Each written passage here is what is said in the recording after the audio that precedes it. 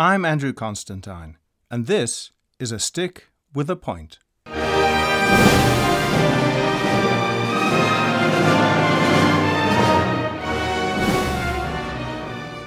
Hello everyone, and welcome back to my podcast where the chat is with some of the essential workers of the classical music industry. I describe these as luminaries behind the scenes without whom this bizarre business just couldn't function. Today, we're going to meet someone who is heading into his 7th decade of active service. He's worked with orchestras both as manager and consultant, run a radio station, the League of American Orchestras, and probably lots of other things I'm yet to find out about. All the while, he's been a perceptive and very often an outspoken commentator. I hope you enjoy it.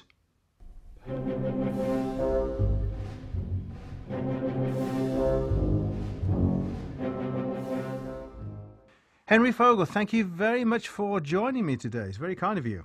It's a great pleasure. Now, Henry, I'm hoping to ask you a lot of serious questions today, and I know that you're more than up to the challenge. And one that I think is very pertinent to our times is how I'm seeing music business, classical music in particular, getting dragged into all sorts of social arguments. Do you think that's something we ought to be concerned with, or do you think we should be addressing this in any way? Well, first of all, I don't think that's new. You don't think Fidelio was involved in social issues of its day? I think that music has always, all culture, whether it's painting, I remember some battle that went on years ago in Chicago because the School of the Art Institute started putting up student paintings that had really strong social messages. And I remember somebody at a press conference that I was involved in because it was involving the Illinois Arts Alliance said, well, art should be separate from politics. And I said, have you ever looked at Guernica of Picasso? Art has always had to connect. It's not an escapism. Maybe at times it lifts you above the problems of the world. But in fact, I think it always has been. Back in the early 90s, I persuaded, and I didn't have a hard time doing it, Daniel Barenboim, to do a work called African Portraits by a composer who's now known, I think, as Hannibal Lacumbe. He was an African-American trumpet player at the time named Hannibal Peterson, but he changed his name to Lacumbe. Then for a while, he went just as Hannibal. And it was a 60-minute work for chorus, soloists, and orchestra that told dramatically the story of slaves being put on ships, traveling, coming to the United States, being sold, including a scene that is a slave auction, using the actual words of a slave auction. And then it actually ends kind of optimistically with a chorus of hope. And that's a brief summary of a 1-hour work. Very powerful piece. And we didn't play it on a special concert for African Americans in Black History Month. We put it on a subscription concert. And Barenboim programmed standard repertoire on the first half of the program. And I remember Hannibal speaking at the DuSable Museum of Black History in Chicago about this in a kind of promotional talk with me there. He looked at me and he said, you know what I love about Brother Henry? Brother Henry put this on a regular concert. He says I'm regular. And one of the most moving things that I think has happened to me in almost 6 decades in the music business was watching the audience, which the piece has a gospel song in it, it has an African griot. I mean, it's a multicultural and multi-music kind of piece. And watching the Black audience that we did attract sitting next to the normal subscription audience and all kind of enjoying this piece. And the gospel number brought the house down every night. And then as people were leaving the hall, I was in the lobby. And at one point I saw this white couple, I would guess in their 60s, walk over to this black family that was leaving. Clearly, they didn't know each other because there was no recognition. The woman from the white family tapped the woman from the black family on the arm and said, "I want you to know I'm sorry." Yeah, very telling, very telling. So I have felt, and I have talked about for my whole time in the industry, that music can't be unrelated to the real issues of the day. That doesn't mean you deal with everything with specificity, but you use the art to raise people's thinking about important issues. And I couldn't agree with you more, Henry. What I'm worried about, though, is how social media and the capacity for people using it to communicate with a much more, much larger audience is hijacking the message that you and I want to get out from what we call, unfortunately, classical music. And the idea that the Beethoven is representative, for example, of elitism and a class system, I'm finding that very hurtful because I've spent all of my life trying to break down barriers between the audience and the performers and the music itself. And I'm sure you have as well. Yes, but the problem is the industry has not. Mm-hmm. The music industry has not. Yeah, it is now finally club. realizing that it has to. And that's the reason, or at least a part of the reason, that you hear this scream of elitism. I mean, I can give you a lot of examples. We used to call, and probably in some cases still call, 28-year-old assistant conductors maestro, which is a distancing word. We used to write, and again, I think this has changed a little bit, but we still used to write program notes about the retrograde inversion of the secondary fugue theme that resolves on the harmonic seventh, that nobody without a musicology degree could understand. We have classical music announcers who speak as if there's a halo over their head when they're introducing a piece. That style has kind of gone. So much about the way we have presented music. Look at movie, and it's not just the music industry, but it went along with it. If you look at movies from the 1940s, 50s, and 60s, you'll see classical music concerts where the entire audience is in tuxedos. Yeah. Now, frankly, outside of Bayreuth and Salzburg, that's never been the case. But you see that. You see that in replications of what is supposed to be like Carnegie Hall. And that image was actually fostered for some reason by the music business because it allowed people in it and who liked it to feel superior.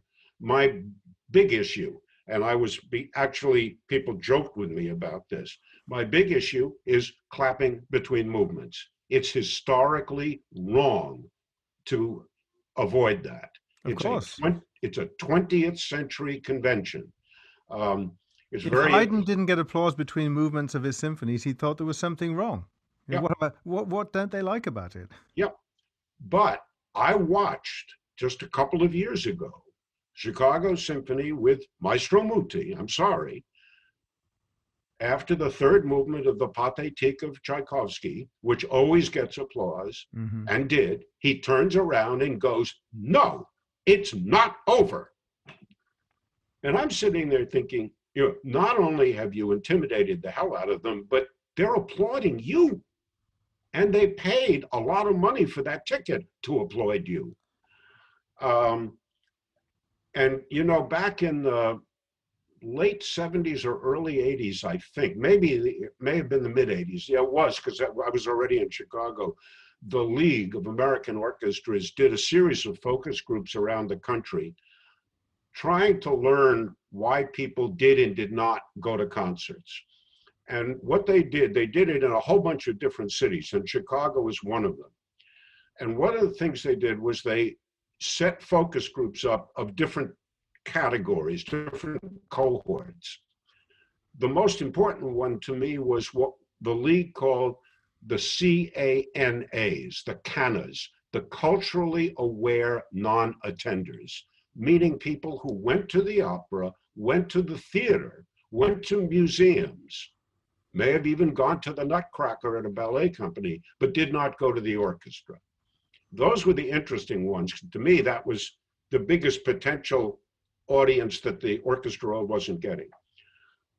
I sat in the Chicago focus group, and I don't know if you or your listeners know how focus groups work, but the people running them are hidden from the group that's being taught. There's a professional facilitator who facilitates a conversation, but those people are not told that this is being run about orchestras.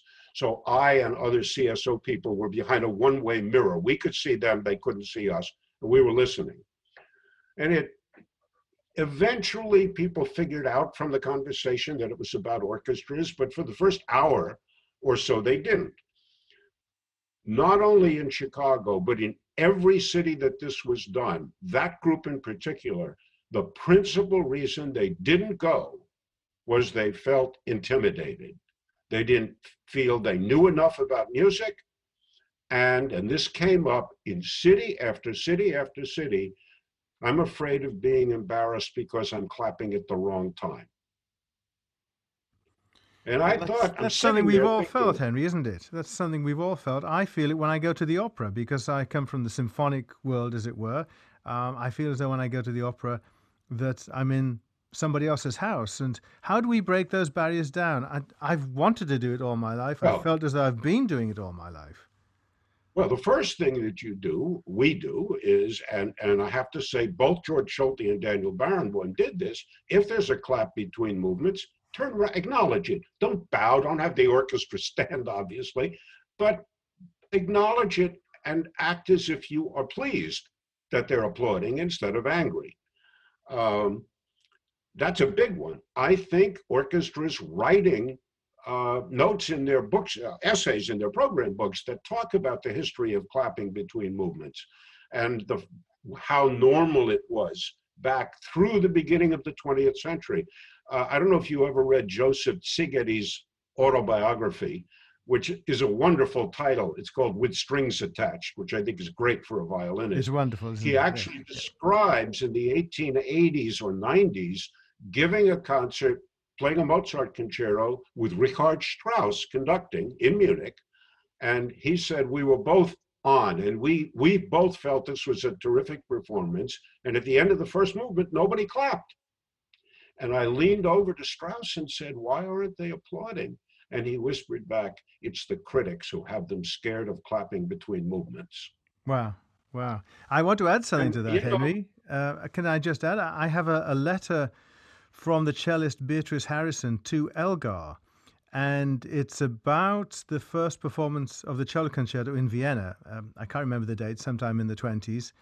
And she wrote to Elgar saying that after the slow movement, they couldn't proceed for a while because the applause wouldn't stop. And that just shows that at the first hearing of a piece that truly moved people, that was their response, to burst into spontaneous applause. Yeah, there's a better piece of evidence of that from that same composer, because his wife could not attend the premiere. She was ill, of the Second Symphony, which he conducted. And he telegraphed her the next day, after the slow movement, they applauded so much we had to repeat it before we could continue. And then he wrote, isn't that wonderful? Well, Henry, so, you've just lived up to all my expectations with your Elgar credentials there. Bravo, you. But you know, it's nonsense, but it's nonsense that the music business spent a long time encouraging. And and there's so much of it. Again, and I don't want to take a lot of time with anecdotes, but this is an absolutely true story. We had been in Chicago about 3 or 4 years. The furnace in our house went out. My wife called the furnace repairman, and in came a guy who she said was right out of central casting for a furnace repairman, with overalls and tools in his pocket. about in his mid-30s, and he happened to pass the room that had my outrageously large, even then, record collection. And he said, "Oh, you've got a lot of records. What kind?" And I said, "Well, they're mostly classical music." And he said, "Oh, I love classical music. I listen to WFMT, which is Chicago's classical station, all the time. Mrs. Fogel, do you ever go to the symphony?" And my wife chuckled and said, "Well, yeah, my husband manages it." He said, "You know, I'd love to go, but I don't own a tuxedo." Wow. Think about that. Yeah. Now, is it possible that my wife ran into the only person in the United States with that misapprehension? No, it's not. So my wife, being very smart, got his address and name, and I sent him a pair of tickets and told him to dress however he felt comfortable, and he started going. But that image, we haven't fully gotten rid of it yet.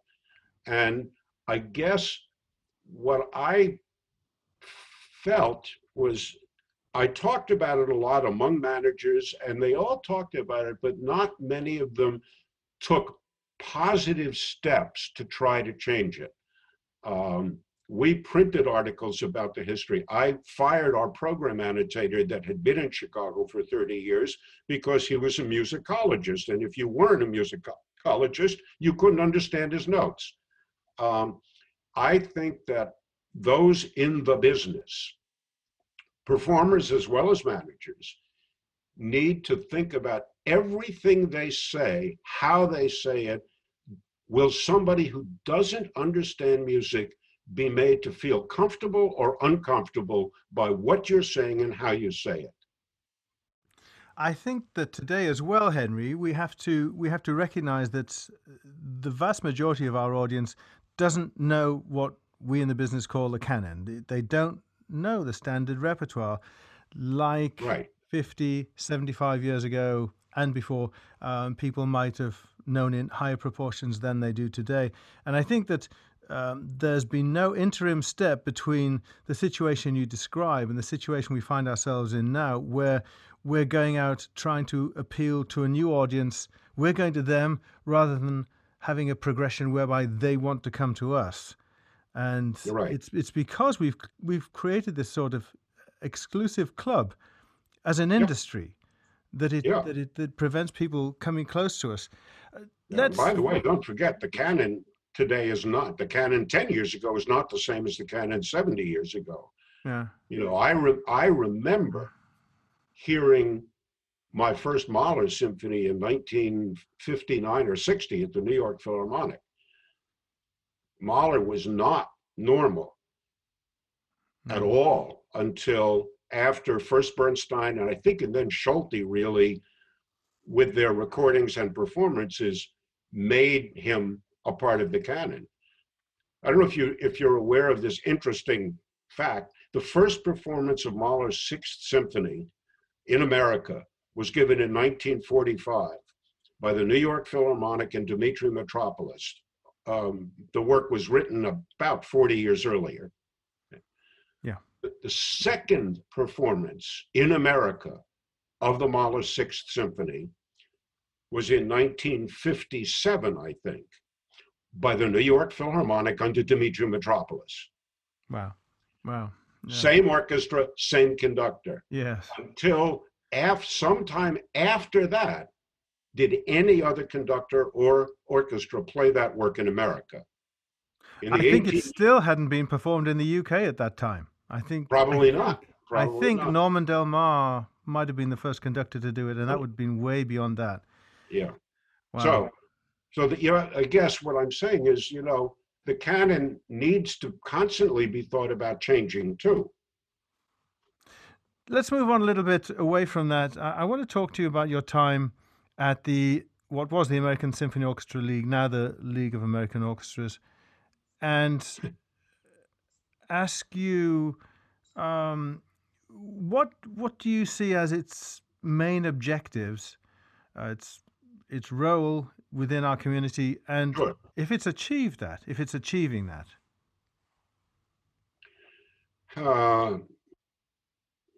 I think it probably has a couple of roles. First of all, you comment on the name change. I take credit for the name change because when it was the American Symphony Orchestra League. ASOL is a terrible acronym, and I will let your viewers figure that one out. So we made it the League of American Orchestras. I think it has more than one important goal, I think. One is to develop the talent of managers at all levels. And I think it does a reasonable job of that. It could do more if it had more money to invest in that. But the league has some very good professional development work that it does. I think a second is its lobbying for orchestras and being part of the arts lobby network in America, in Washington. And it has been very successful at that. And Heather Noonan, who has been the lobbyist since I was there and still is the most highly regarded lobbyist in the arts community in Washington. And sometimes it's issues that most of us aren't even aware of, like Pernambuco. Does that word mean anything to you? Yeah. Yeah, of course it does. And it probably does to your string players. Yeah. But many others have no idea what it is. It's the wood that that has been on the endangered wood list or whatever, and there were all kinds of restrictions, and the league has helped lobby the government to allow violinists to go out of their orchestra, the country, and come back with their bows. So there are those issues. I think also one of the changes I tried to bring, and I think I did to some degree, was the league had very, very tiny relationships with orchestra boards. And boards of directors are hugely important. They really are the core of a successful orchestra, and I'm sorry to say they can be the core of a failed orchestra. And board members really had no idea about the norms in the field. And the league started, partly as a result of what I was doing when I was its president, and it's still doing today, seminars and leadership programs to develop board members and their skills and their knowledge. And of course, the other thing the league does, and it does very well, is it exchanges data. And its data is better than that of the other arts service organizations. So for example, if you're running an orchestra and you want to know what's the normal amount that we should be spending on fundraising? Well, it is in fact in the vicinity of between 19 and 21 cents for every dollar you raise. If you're spending a lot more than that, something is probably wrong. If you're spending a lot less than that, something is probably wrong also, because you're raising the easy money. The easy money costs half as much to raise as the more difficult money.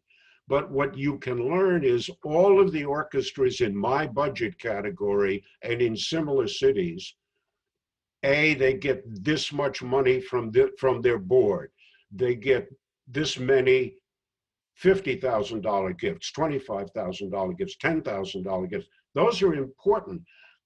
In my consulting years, which have been slowed down by the pandemic, but which I still do a lot of, benchmarking against comparable orchestras in similar cities and similar budget sizes is very helpful in getting an orchestra to recognize you're not doing what you ought to be doing given the size of your city and the demographic makeup of it, because here's what these orchestras in comparable cities are doing.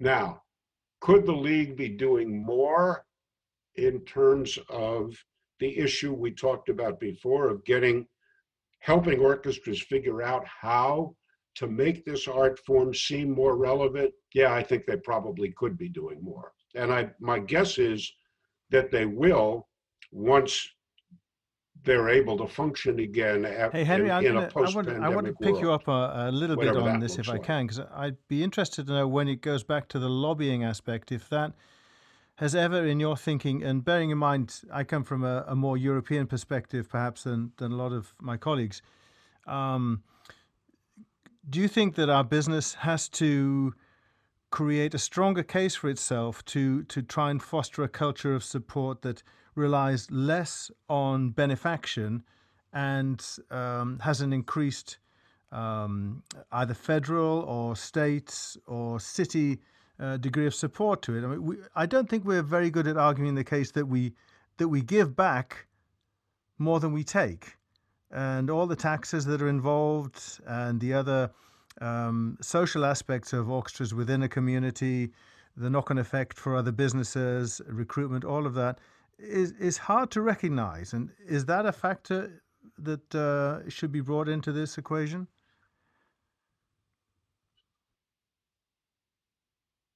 You want my short answer? No. I knew you But were I'll going to tell you say that, why I Henry. say that. Really? Come on. Come on. If I've been successful in my life, one of the factors is that I know not to undertake a fight that I cannot win. The arguments that you make have in fact been made and made successfully and have prevented many in Congress who would have gotten rid of the National Endowment for the Arts years ago. I think you've got to recognize the whole foundation of the way America thinks is the government doesn't do it. It isn't just orchestras. It isn't just museums. It's education, colleges. This is a country whose DNA is that it's the people who have to support it, not the government. I would actually argue that the one thing that we often forget, Andrew, is that the government contributes more to the arts than you're first recognizing because of the tax-deductible nature of charitable contributions, which is much greater than it is in Europe. And the theory is the government is contributing, but it is giving people the choice on where they wish to contribute. And then we will match that with our tax-deductible nature of our gift. We will never, ever, ever change. I will tell you 30, 40, 50 years ago, I used to think, boy, someday we'll get this. I think we're lucky to have the level that we have. I think it's very interesting how different states have different levels of support. Ohio has a pretty good level of state and local support. California has. Illinois less so, and the reason is that there's only one large city with large arts organizations in Illinois. Everything else is small and tiny. And if there is a state arts council, but if they gave money out proportion to budget size, the Chicago area would take the whole big bulk of that money and downstate would get nothing. So there's a cap on what any organization can get. But I don't think that argument would ever change the politic. What I think the arguments you made are very good, and I think they have kept the NEA and whatever art support we have. Do you think there's alive. a case in the middle for the NEA being much more substantial than it is? I mean, it's rather piddly compared with some funding for European orchestras. Well, it was more substantial way back when. Let me just be practical. It will take a Democratic president and a Democratic-controlled Congress to do that. Okay. And probably not one where that margin is 52-48. There will always be conservatives, even in the Democratic Party as well as in the Republican Party. And I'm not saying all Republicans don't believe in art support and all Democrats do. That's certainly not true. But there are many conservative people who feel that supporting the arts is not the role of government. And I don't know, with the current political climate and frankly, all of the other claims that are being made on federal funds for public safety and poverty and so forth, I would say it will be a very difficult sell. I think, all of us have to figure out where are we most likely to be successful in whatever efforts we expend on anything. I'm sure if there are composers that you don't like and don't respond to, and somebody says, why don't you perform X? One of your answers is going to be, because the amount of time it would take me to study and get to appreciate that piece is not worth it to me. I think the amount of effort it would take, if you'd ever be successful in getting the federal support level up to even a middle ground, you're better off trying to find more private donations. That has the consequence of fracturing the industry, doesn't it? I mean, instead of speaking with a single voice, it means that we're all out there fighting for our own corner. Maybe that's how it should be. And I have to say as well, Henry, that one of the things that attracted me to come into this country was this amazing culture of benefaction and of support that, frankly, I hadn't seen at all in the UK. Yeah. So I take your argument. I'm just trying to be provocative, and I loved Sure. the depth of your answer. Oh, I know. But the fact is, it doesn't really fracture us, because the Chicago Symphony does not suffer when the Cleveland Orchestra has a success. We're all looking locally. Now, does it fracture us with our local arts organizations? Not really. What most cities have found, I think, is that getting together somehow, and A, there's enough money for all of us in the city if we work at it, and B, collaborating with other arts organizations is actually attractive to donors as well. Moving on a little bit, Henry, why don't you tell me what you see as being the evolving role for orchestras within our communities? You've been observing it for a long time, as you've said. It's quite a career you're having. So how are things going to change, and how are they changing? Well, I think we talked at the beginning of the discussion about the way they're changing and the way they have to change. I think orchestras have to remove all of those barriers that people perceive are there. I think orchestras have to continue to use the art form to bring people together, and to address community pain.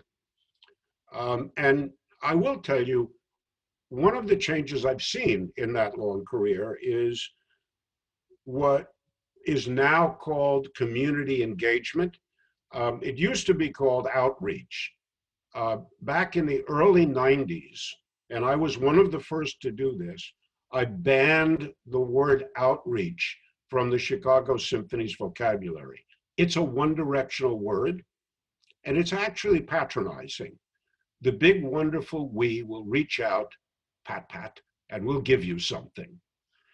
And it even affects the way you think about community programs. You think, we'll come up with a program and we'll reach out and we'll give it to someone. If you really mean community engagement, then what you mean is you meet with people from a community or who represent a community, and you say, we'd love to have a relationship. What might that involve? What might that be like? And you come up with it together. That change has certainly happened. You go back and look at orchestra structures and job descriptions and organizational charts back before in the 90s, really. You won't find community relations and community engagement or even outreach in those structures. It's there now, and it's growing, and it has to continue to grow. I think orchestras have to figure out a way to change, and this will get some people angry, their ethnic makeup. And it's a very serious problem because people don't want to hear this. The pipeline is not rich in people of color, particularly African Americans. There was recently, Anthony Tomasini wrote an interesting and thoughtful but wrong-headed piece in the New York Times because he thought that the screens in audition, which were originally put up to end discrimination, were now causing it, because orchestras couldn't see if there were people of color auditioning. Well, I managed the Chicago Symphony for 18 years, and I went to every final audition and many of the preliminary auditions, and I spoke to our personnel manager. We had an average of 100 to 150 auditionees for every opening. If 3 of them were African American, that was high. And it had nothing to do with the screen keeping them out. They aren't there. And they aren't there for so many societal reasons. If you want to study music at that level, it costs money. It costs money to get an instrument. It costs money to have that kind of teaching. There's no question. And frankly, I have great admiration for the Sphinx organization, which is actually doing something to help this and slowly beginning to change it. I think that's an area the league should take an even stronger role in, and orchestras have to. It's very hard to claim that you mean something to the whole community if your community is 30% African American and your orchestra is 1 or no players of color. Mm-hmm. So I think that's a big issue, but also dealing with those communities.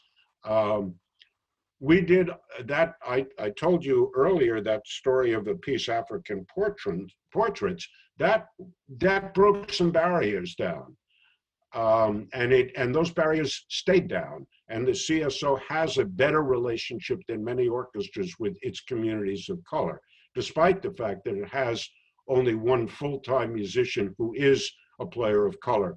Ironically, by the way, because he was, I guess, raised by an adoptive family. His name is Tage Larsson. He sounds like he's, should come out of an Ingmar Bergman movie. Yeah, quite. I remember when orchestra managers were saying, and I was fighting this even back in the 1980s, music education, that's not our job. Our job is to give great concerts, even though the schools are failing in that job. And my position was, if the schools are failing, it is our job. Absolutely. Couldn't agree more, Henry. And that is expanding too. So I guess, if you want to look, and people who watch this want to see a really interesting community engagement program, go to the website of the South Dakota Symphony Orchestra. The South Dakota Symphony Orchestra, and they're in Sioux Falls. They have a program that their music director, David Gear, fashioned for the most important underrepresented community there, which is the Lakota Indians. And they've been doing that for 15 or 20 years, or maybe even more.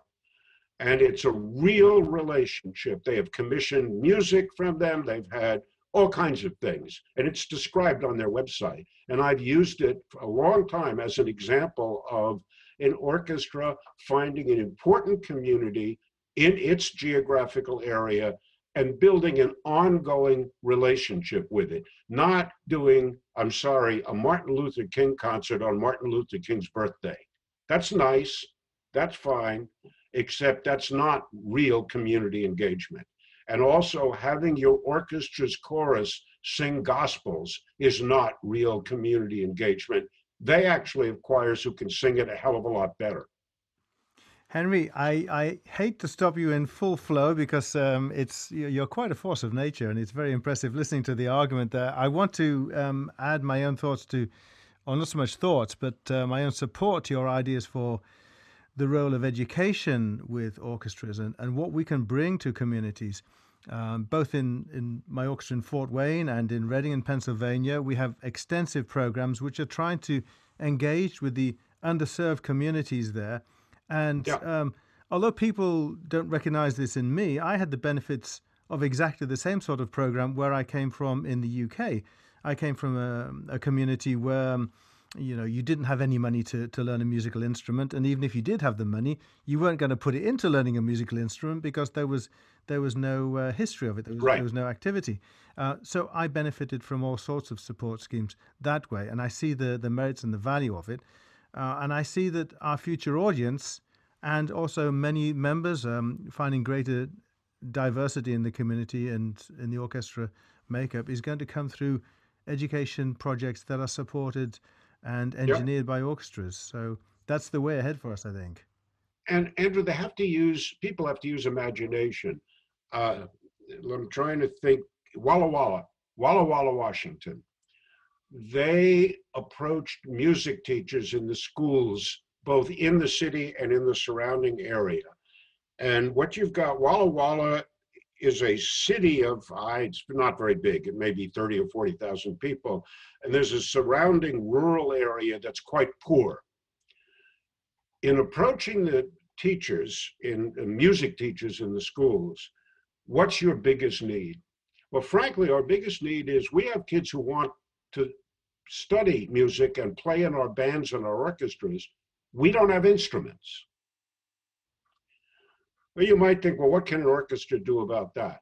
Well, the Walla Walla Symphony, and this is now 30 years ago or 20 years ago, I was at the League at the time and I learned about it when I visited. They said, you know what? Between our donor list, our subscriber list, and our musicians, I'll bet you there are instruments sitting in closets. They sent out an email to everybody on their list, and they actually started a program. They got enough funding to pay for the repair work. They said, you have an instrument that you're not using anymore. Donate it to us. You'll get a tax write-off. You make the donation to the symphony. We will have it repaired. We'll take care of that. We will start a program through the schools, lending it to a student. And all that student will have to do is at the end of 1 year, they'll have to come back, show us that the instrument is not damaged, and play it so we can see that they learned something. And if so, then keep it for the second year. And they'll be able to keep it all the way through high school. They got about 250 instruments that way. Wow. Now, 250 instruments in Chicago would not be that huge. In Walla Walla, that's phenomenal. And they had great success with that program. And the orchestra got a lot of publicity out of it too. It just involves, I hate this cliche, thinking outside the box. But thinking outside the box came up with, it's not that we have to give lessons, it's not we have to go send the orchestra anywhere. We use our email services. Yeah, it's recognizing the local need, isn't it? In that case, it was instruments. And therefore, starting by saying, we don't know the local need, we're going to go out and ask. Mm-hmm, mm-hmm. Wonderful. Hey, Henry, let's wrap this up by talking about something else that you're rather famous or infamous for, and that is your record collection, which is rather extensive. And before you get into that, answer this question quickly. Do you listen to music? All the time. Very good. I had to turn off after the first movement, Klaus Tenstedt and the London Philharmonic playing the Mahler's Sixth Symphony in order to do this session. Well, you can go back to it in a moment, I promise you that, Henry. But I think what I want to get to at this point is that we're during this pandemic time. A lot of musicians are being creative in their own ways at home, doing all sorts of things. They're not performing. A lot of them will be practicing, staying fit for when they are able to go out again. But I suspect a lot of them, like me, are able to sit down and listen to music for the first time in a long time. When you're a practitioner, when you're involved in making music all the time, sure, listening to it is something, A, you don't have time for, and B, you're not really sure you want to do that when you're resting. But what I found amazing is that everything that we're always telling our audiences and listeners, that music can be life-changing, music can be inspiring, it can move you to your core, I'm suddenly finding it to be true again because I'm listening to music and figuring out why I fell in love with it. Yeah. It's interesting because I actually listen to music in two ways. I had to learn because of my first profession, which was running a radio station. I had to learn to listen to music while doing something else, because this was a mom and pop radio station. We didn't have a big staff. Everybody did everything. When I say everybody, there were like 4 of us. So if I was the announcer on duty, and this was the days of LPs, not CDs, I had to be listening in case the needle got stuck. And I had to know, when is it coming to an end, because I have to get out of my office and go into the control room and announce the end. And I might have to read the news, which means I have to edit a newscast. So I had to learn to listen to music well enough to hear what was going on, while writing maybe creating a commercial, editing a newscast, or doing a budget. And I was able to do that. So I can listen to it in what sort of the background and really hear it, because I had to really hear it. And I can also turn all those switches off and really focus on listening. But I can still get pleasure out of listening to it while I'm doing other things, because I had 15 years on the radio of having to do that and having no choice. And exactly how extensive is your record collection? Own up to it, Henry. Well, first of all, big enough that my wife and I, when our children grew up and moved out of the house, we had to buy a bigger house. I've not counted it. It's about 35,000. Most of it, I'd say 25,000 CDs and maybe 10,000 LPs. You do know, I hope, maybe you don't, that the contents are online. Not the music, unfortunately, but the data, which makes it the by far most complete and accurate guide to timings. Much more music in it than in Daniels. I used to say more accurate, but Daniels has updated and now they're pretty accurate. I remember early editions of Daniels that listed the Vaughan Williams London Symphony as being 31 minutes. Not in a performance I would ever want to hear. No. But it is, and anybody who's watching us, it's Henry's Records, one word, no apostrophe, no punctuation, Henry's Records, and it's either .org or .com. It used to be just .org because .com was a small record store in London. They went out of business and my son grabbed the URL. He's the computer programmer. But it has every recording that I own is in it, with one exception. One category. I have never categorized and won't the collections of operatic aria recital discs.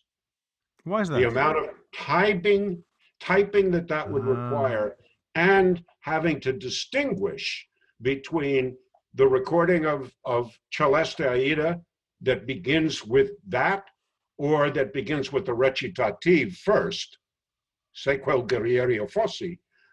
I would have to listen to each one and categorize. I know I'm not going to do that, but everything else is there, and it's a pretty easy to use database that I find. I mean, I remember Mark Elder once telling me he never made programs without looking up the Fogel. Oh, well, Henry, I think this tells me at least 2 things about your life. One is that one of your sons, at least, adores you. You'd have to love his father implicitly to be able to create a catalogue. And the other is that you must have an incredibly strong marriage. So bravo you. Thank you. You know, I've loved every bit of it. I'm very lucky. Like you in a way, my profession is the thing I love, music. Henry Fogel, it's been the greatest pleasure speaking with you. Thank you very much. My pleasure. Thank you, Andrew. Okay, well, that wasn't boring. And I think you can see exactly why I was so enthusiastic about interviewing Henry. Next time, you can enjoy an equally engaging chat with the fabulous composer Jennifer Higdon. She's a hoot. Meanwhile, keep your comments coming. You can find me on Facebook, and I want you to know that it makes all the difference when I hear from you. It really does. Until then, stay strong and healthy and enjoy your favorite music. I'm Andrew Constantine, and you've been listening to A Stick with a Point.